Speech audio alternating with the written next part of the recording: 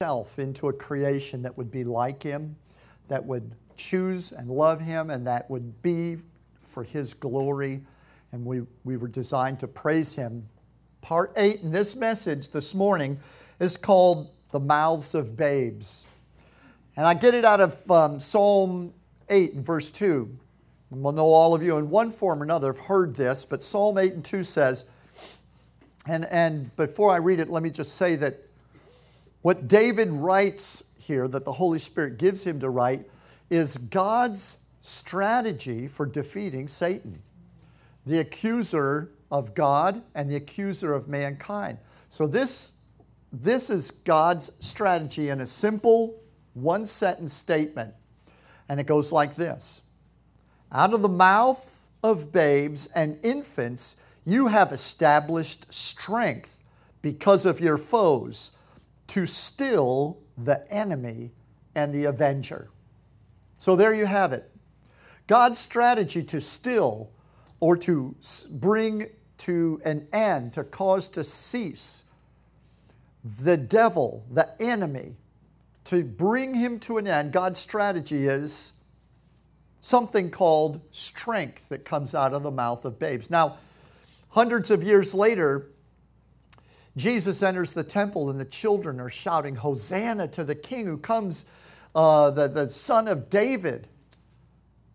And the religious leaders were having a fit. They were offended because the children were obviously directing praise and worship that belongs to God to Jesus as they were pronouncing that. So in Matthew chapter 21, that little incident is recorded here when it says in verse 15 and 16, "But when the chief priests and the experts in the law saw the wonderful things that Jesus did and heard the children crying out in the temple courts, 'Hosanna to the Son of David,' they became indignant. And they said to him, 'Do you hear what they are saying?' And Jesus said to them, 'Yes. And have you never read?'" And now he goes back to Psalm 8 and he quotes God's strategy for defeating the devil. "Have you never read? Out of the mouths of children and nursing infants, you have," and instead of saying established or ordained strength, Jesus says, "You have prepared praise for yourself." Jesus changes or interprets the word strength and brings out for us God's true intention. God is saying, the strength with which I am going to defeat the devil can be found in the mouths of children when they praise God. God says, that's the strategy I'm going to use against Satan. Children praising God. Praise the Lord. I mean, in the eyes and the minds of adults, that's a pretty unsophisticated strategy. One that we probably wouldn't take very seriously, but the maker of heaven and earth says, that's how I'm rolling. That's my strategy. And so Jesus says, out of the mouths of children, you have prepared or ordained praise for yourself. Now, when children praise God, it's very different from when we as adults praise God. When children praise God, their minds are filled with wonder and their hearts filled with faith, and they're wide open. And when they praise God, they literally expect to engage with God.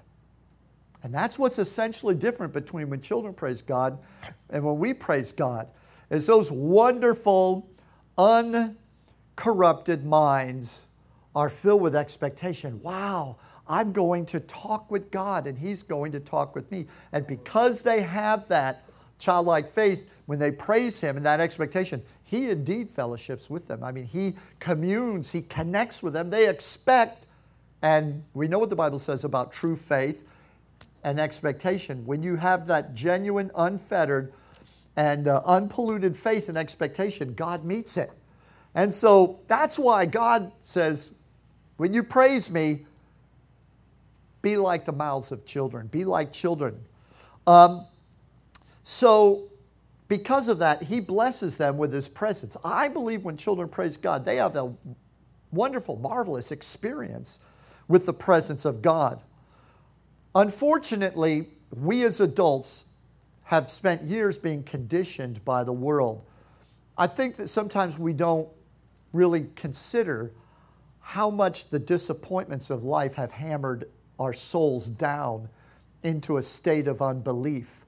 But we live in a state of doubt. We live in a state, we call it maturity. We call it growing up. Oh, stop being such a child, grow up and smell the coffee. And all of those things are expressions that help describe the unfortunate effect upon us. Because in a sin-ridden, dangerous, toxic world, it's wise to realize that every party comes to an end. Nothing good ever lasts. It's wise to know that no good deed goes unpunished. And all those horrible sayings that are true in this world are at the very same time inhibiting and binding to us when we have to now get out from under all of that and believe that the kingdom of God is righteousness, peace, and joy in the Holy Ghost. When we have to believe that God truly loves us, not like our earthly loves, but His is a perfect love. So we are so conditioned by the world, we're inhibited with doubts and distractions even when we start to praise God. When we praise God, unlike children, we're usually not in believe and receive mode. We're just praising God because sincerely we believe He's worthy. But we're not usually in a state of expectation. How often when you praise God for the glory and the wonderful things that He's done, are you at the very moment that you're saying those things expecting it to happen in your life? You're not. And you and I, if we were honest, we'd realize, no, I'm not. I just believe it's true out there somewhere. Or I believe it was true somewhere in the pages of the Bible. You know, it's exactly like Martha at the tomb of her brother Lazarus when Jesus said, I'm the resurrection and the life. Do you believe that? And she said, well, I believe that he'll rise again one day.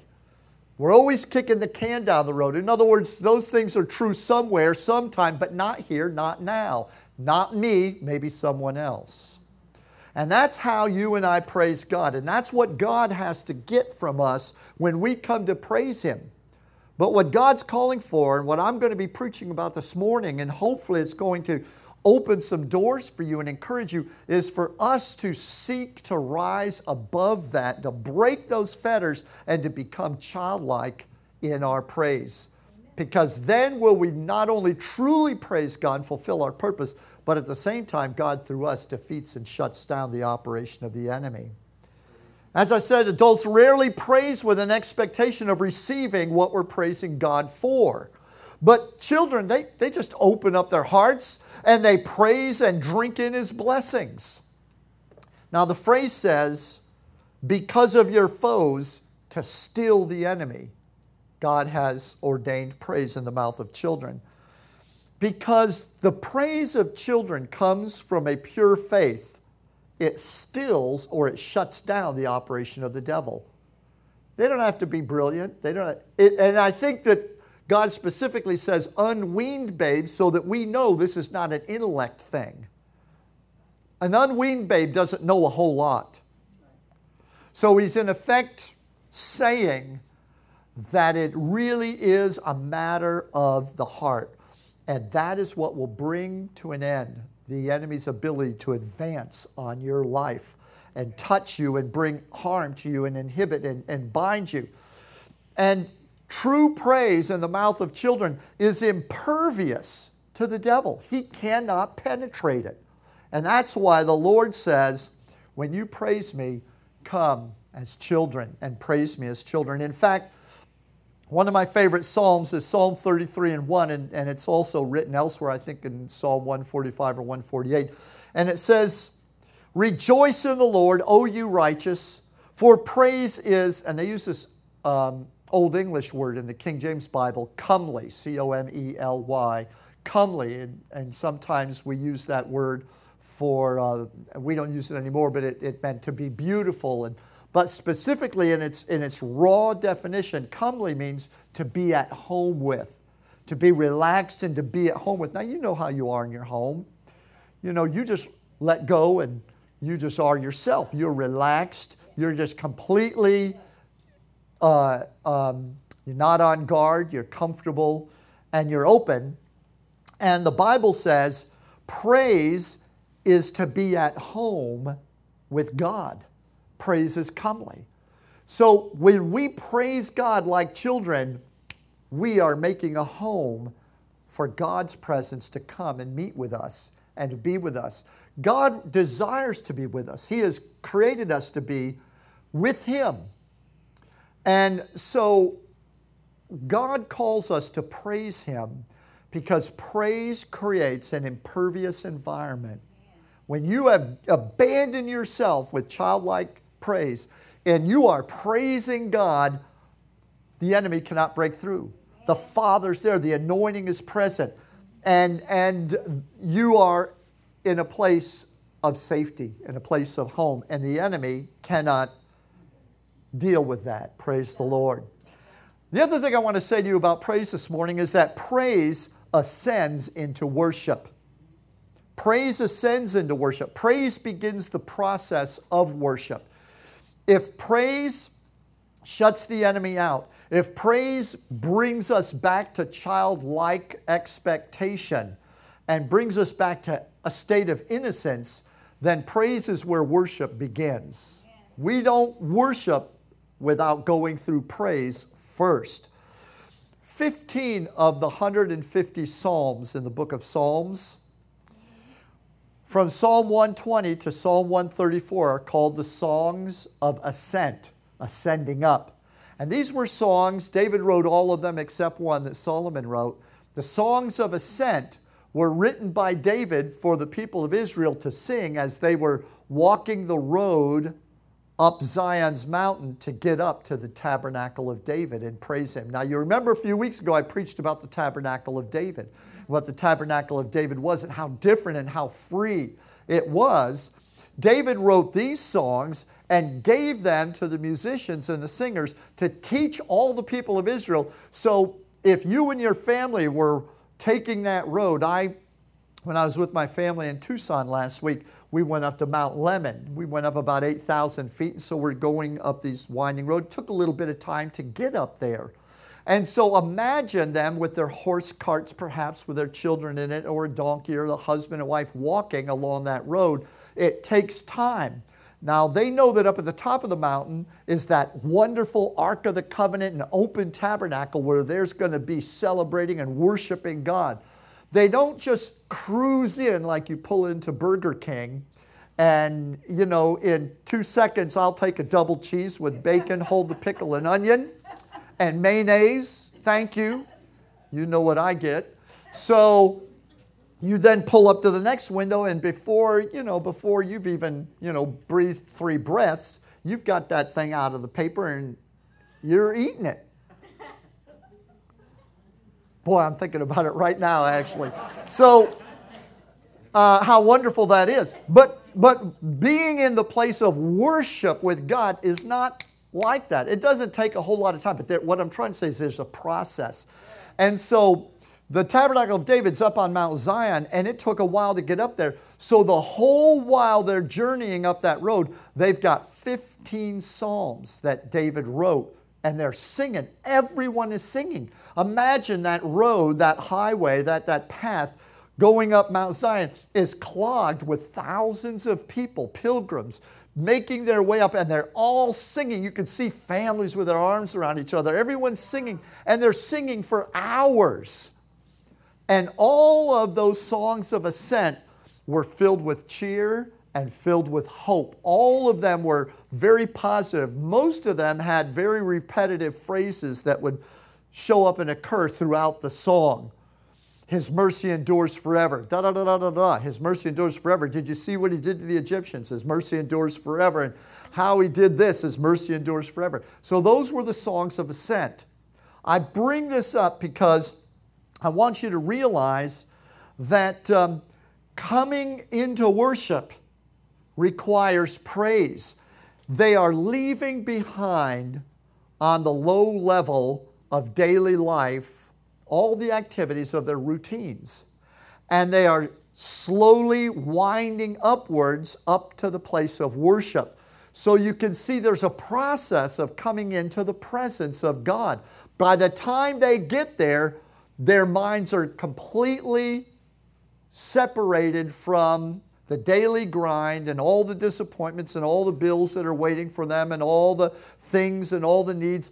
And because of the songs they're singing, they are totally focused on God is wonderful. God is awesome. He loves us. He's faithful. And so they're ready to go into the presence of God. I remember when the Kuhns were members of our church for years before they moved up to Virginia, and they would often testify, and it was true, that when they'd make the ride from Newport Richey in their minivan down to services here at Faith Christian Church, they'd put praise and worship music in and sing all the way to church. So they'd come through the church already lit up. They'd come through the doors all praised up, all ready to go. You know, so we didn't need to use the praise and worship to wake people up and, oh, this is where I am. Oh, this is what I'm... Yeah, you understand what I'm talking about.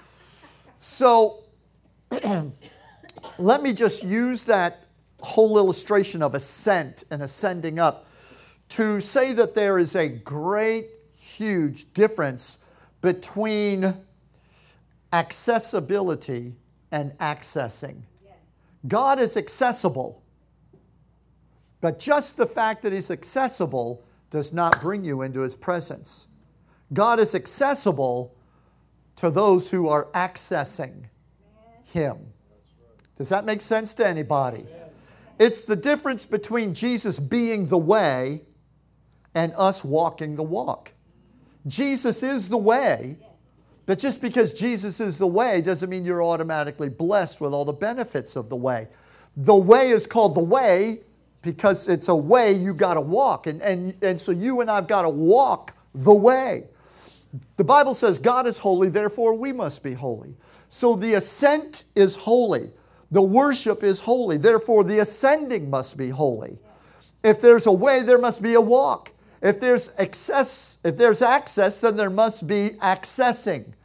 Does that make sense to anybody this morning? Amen. So since God's presence is holy, our ascending into His presence must also be holy. So our praise, what does it mean for our praise to be holy? Well, it means that back to children, our praise must be integrated. Mind, heart, attitude, body, all in alignment, focused on the truth about God and in expectation of receiving. That is when praise is holy. Out of the mouths of infants, God has ordained and established that praise. So God is saying that Jesus must be the true center of our praise and worship simply for the value of who He is. Praise must be centered on God simply for His own worth and worthiness, not for what we can get out of Him. We know that when we praise Him, we know that when we love Him, He takes care of us and blesses us. But we're not coming to Him, though we may be coming wanting to receive things. When we praise Him, we ought to praise Him not to get things, but because He has already given us everything. I'm praising the giver, so why do I have to go to Him with ulterior motives? Now, does that mean we shouldn't ask? When you're in the presence of God, when you're laying up in His lap, you've praised, you're in the presence of God, and the Father says, is there anything I can do for you? No, it's all good. Well, wait, maybe there is one thing. You know what I'm saying? You're lost in His presence and in His love, and you can just say, yeah, you know, I've got this itch on my left side or whatever. So, you know, that's when you can act. But there's a difference when our praise is like adults rather than like children. We're praising Him with ulterior motives. We're praising Him because we're really stuck in the world. We never really leave the world, and the concerns of the world have filled our mind, and so our prayers constantly driven by the world and what's going on in the world. Oh, would you make my husband get off my back? Oh, would you, make my boss, oh, would you deal with this thing in my foot? There's a difference. And I could stay up here and pound this point, but I leave it to you. I know you're a sharp crowd, and you get it. Praise the Lord. So now, adults want to praise God without appearing thrilled, dependent, or desperate. We want to be cool about it when we praise God. We want to look good praising God. We don't want to look desperate. You understand? But do you ever notice that children get spastic? They're just like, wow! And can you imagine adults acting like that? No adult would want to act like that. So we want to praise God, but we don't want to appear to be thrilled. Children, however, on the other hand, they don't care how they look. They just want to jump into Dad's lap. And they just go running, climb up, fall into his lap. So let me just say this to you. The process of praise is your opportunity to ascend into childlikeness before the Father. If praise has a purpose, and it does, that purpose is to build a home where the Father will come and meet with you. And I guess I'm probably suggesting this morning that Father God loves you and says, I'll never leave or forsake you. However, whether or not His presence with all of the attributes of His power and glory in manifestation are going to come and be at your disposal and to be there with you, that's another thing altogether. And God is saying, if there is a home for my praise, for you and I to meet, then praise is going to have to create it. Amen? Amen. Now, praising God without wanting to appear that you're in love or overjoyed with Him will put you at risk of missing those blessings. If you want to praise God without seeming too desperate about it, then you're probably not going to receive His presence. Because it's not the praise that stills the avenger. You're praising God, you'd like to see the enemy stopped in his advance against your life, but until you praise God because He's worthy with a whole heart, you're really not praising. You're just singing praises rather than truly praising Him. You see, God's blessings are gifts to His children. In other words, the blessings of God are the gifts of a father to his children, not the provisions of a grocer to his customers. And so when we praise God as though He's a grocer and we're coming for the groceries, we're not engaging the heart of the Father who wants to give freely to His children. So when we praise, we have to become like children. That's what praise is all about. You know, if you get let me just pause for a moment and say, if you get a wad of paper towels, if I can throw it in the bottom of that bucket, it won't be half as loud when it hits like that. I don't know, just a little word of wisdom that just hit me all of a sudden like that. Isn't that amazing the way that works? Praise God. How many of you know who Michal, I'm going to call her Michal, the first wife of David. Anyone know about Michal, the first wife of David? Anyone know where she came from? Yeah, daughter of Saul, that's right. David impressed Saul, and Saul said, wow, here, have my daughter. And so she was David's first wife. But I think that Michal never really stopped becoming Saul's daughter, because the Bible says that when David took the ark up to the top of Mount Zion and set up the tabernacle of David, and there was great rejoicing and everything, the Bible says he had on just his linen ephod, his priest's ephod, which was pretty loose. In other words, he's out there kind of in his shorts and his t-shirt, if you will. And the Bible says he was twirling and leaping and dancing like a madman. He was dancing like a little child before the ark. So the ark's going up and the priests and everything, and they're all singing. And there's the king right out in front, and he's just dancing harder than anybody, shouting, praising God the whole way up the hill. So his wife, Michal, is up in the window watching this, and she's embarrassed. She's humiliated. She's like, I can't believe my husband, the king, is out there behaving like that. So it's bothering her. It's unnerving her.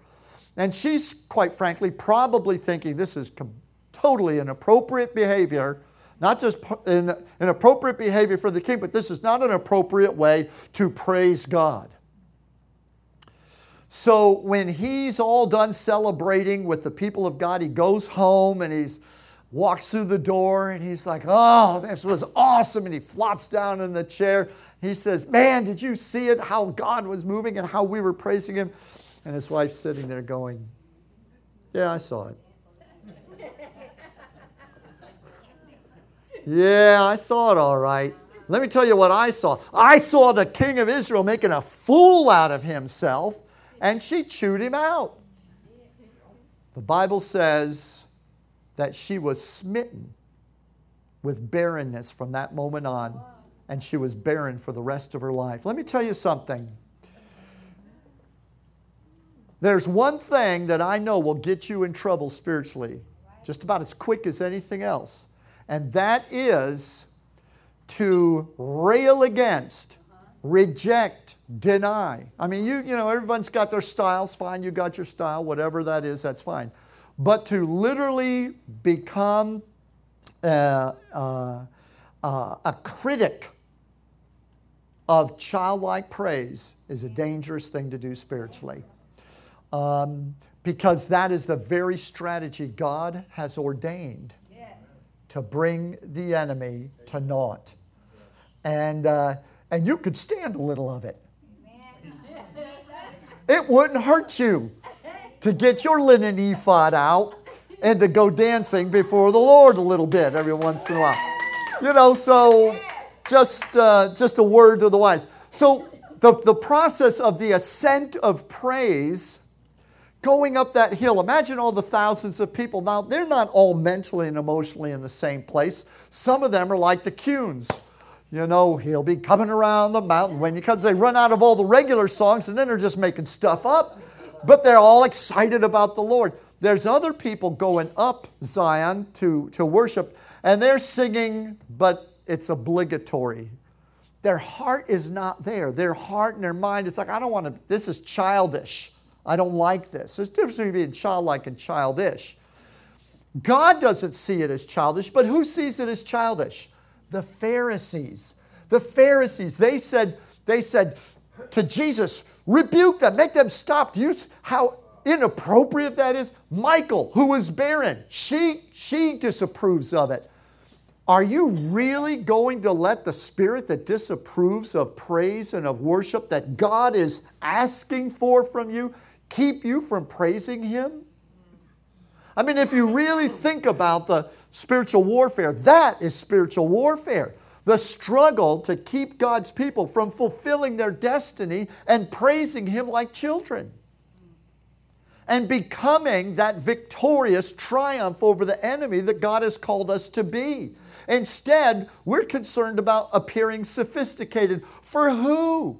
Who are we concerned about? A bunch of dried up legalists who wouldn't know God if He fell on them like a building?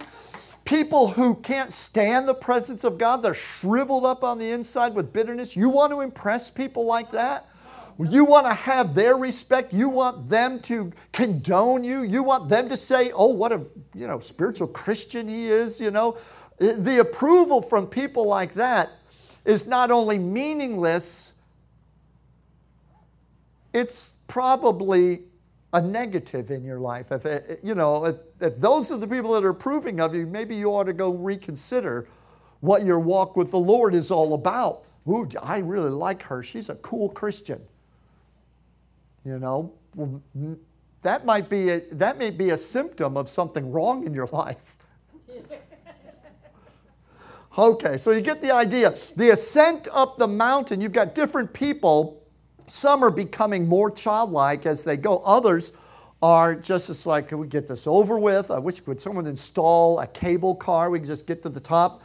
The ascent of praise separates those who are coming to the Father because they love Him from those who are coming to a provider that they want something from. And let me say this, if you're a note taker and you're taking notes, you'll want to take this one. Praise, true praise, childlike praise, is a joy for those who love God as their Father. But it's a chore to those for whom He is only a provider. If you are praising God just because of what you need and how to get stuff from Him, you never leave the valley. You're going up that ascent and it's a drag, it's a chore. You wish it were over with. Could we just get through it and get to the Word? You understand what I'm saying? You get the point. All right.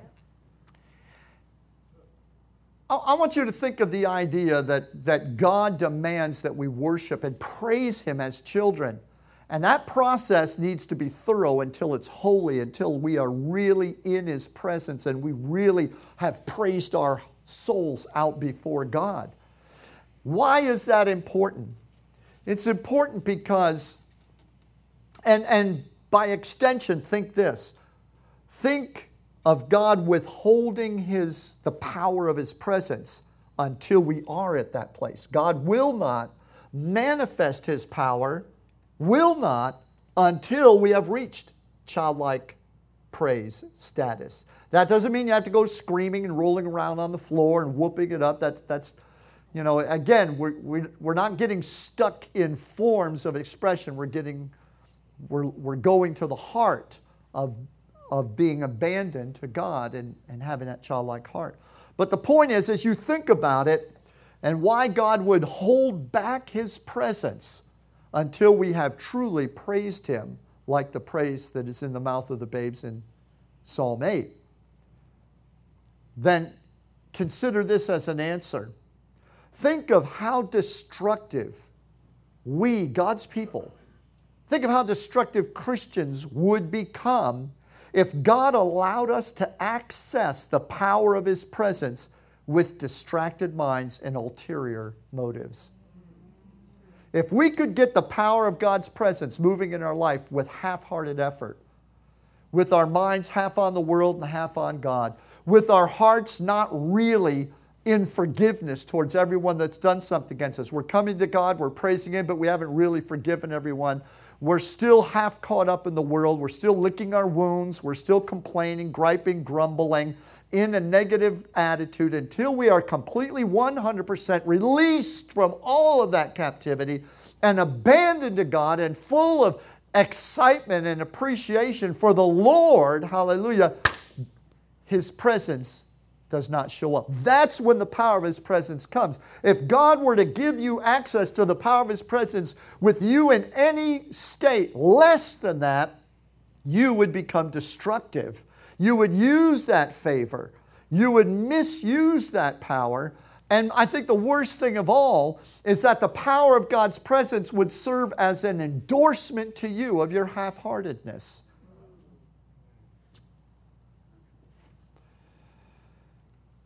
This is the very reason why once Adam took of that forbidden fruit, God very quickly said, drive them out before they eat of the tree of life and live forever in this state. That's exactly why God drove them out, was He did not want Adam and Eve to access the power of eternal life and be eternally cemented in compromise and in sin. He wanted to engage His plan to bring us back, to free our hearts so that we would come willfully back to Him and provide a way, a sacrifice for us. Hallelujah. And create a way for us to praise Him. Hallelujah.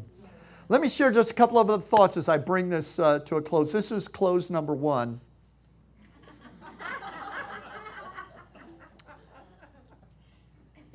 You know, in John's Gospel, chapter 4, Jesus said, "But a time is coming, and it is now here, when the true worshipers will worship the Father in spirit and truth." Now notice that's a small s. That's not the Holy Spirit.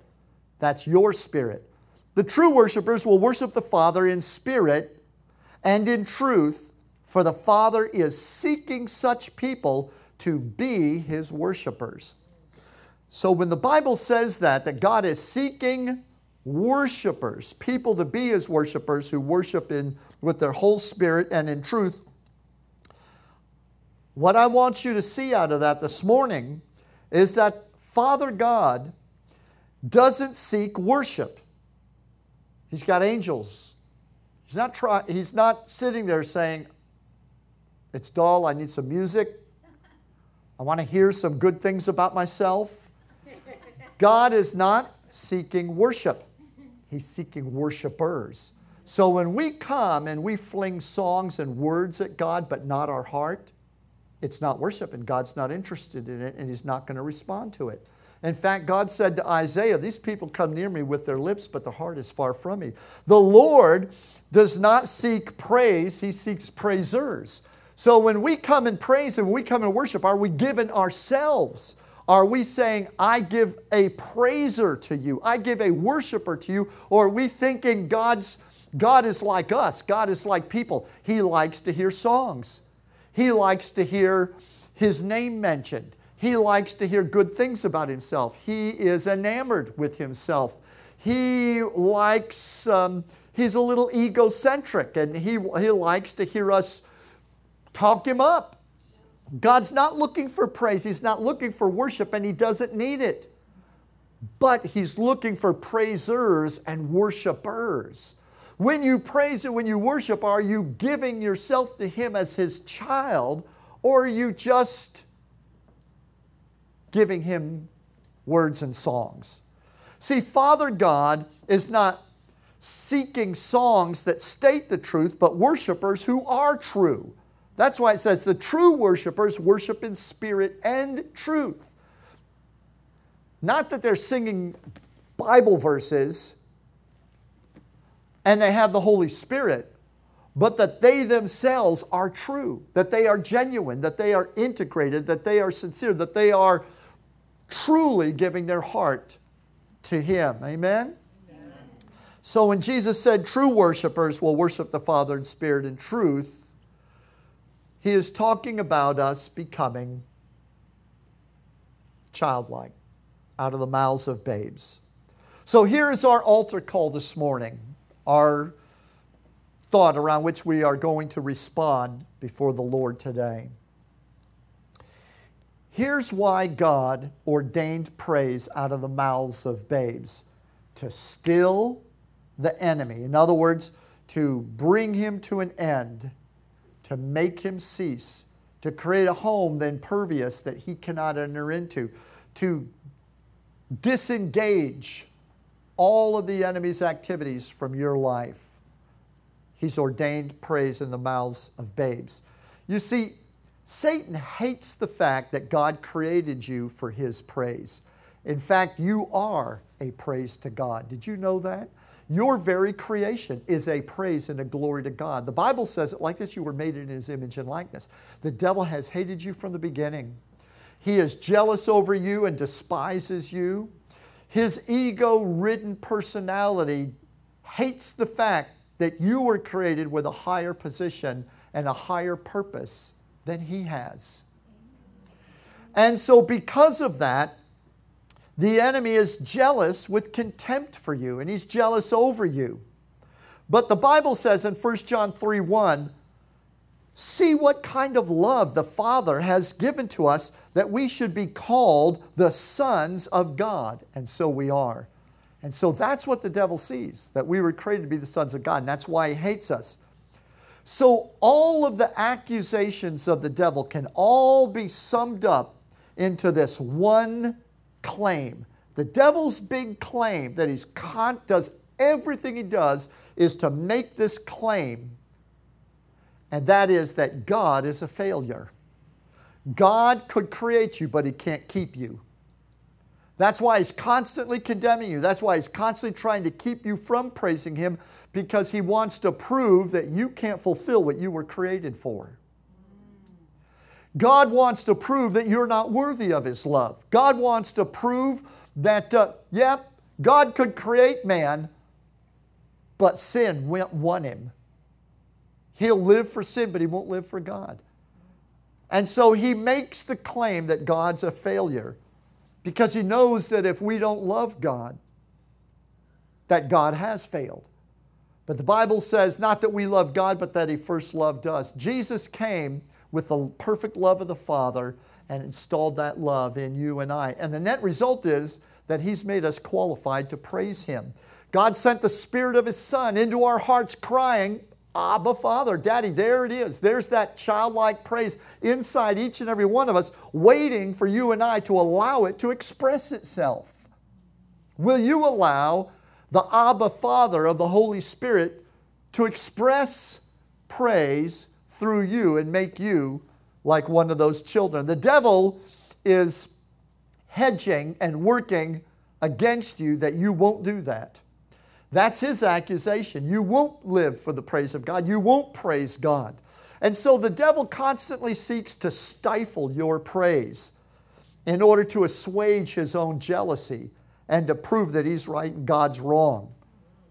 But God says in Galatians 4:6, and because you are children, God has sent the Spirit of his Son into your hearts, crying, Abba, Father.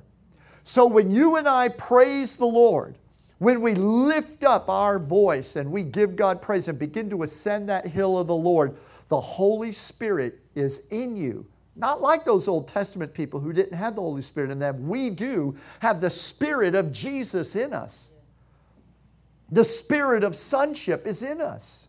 That perfect praise is in you. All you have to do is to cooperate and to begin to give yourself to praising God and let the Holy Spirit take over. Let God rise up and the Lord will lift you up. You don't have to walk away from this message this morning and say, boy, I've really got a lot. It's just not in my personality to be childlike. I'm just such an adult. If you try to open this flower yourself, you're going to mangle it. God opens flowers from the inside. So he sent the Holy Spirit in your heart. That's why we let the Holy Spirit bubble up. As you begin to praise and worship God, go with it. Get up on the board, surf that wave. Hallelujah. Let God arise and let praise take over in your life. Close your Bible and stand with me this morning. I hope today that you got a better picture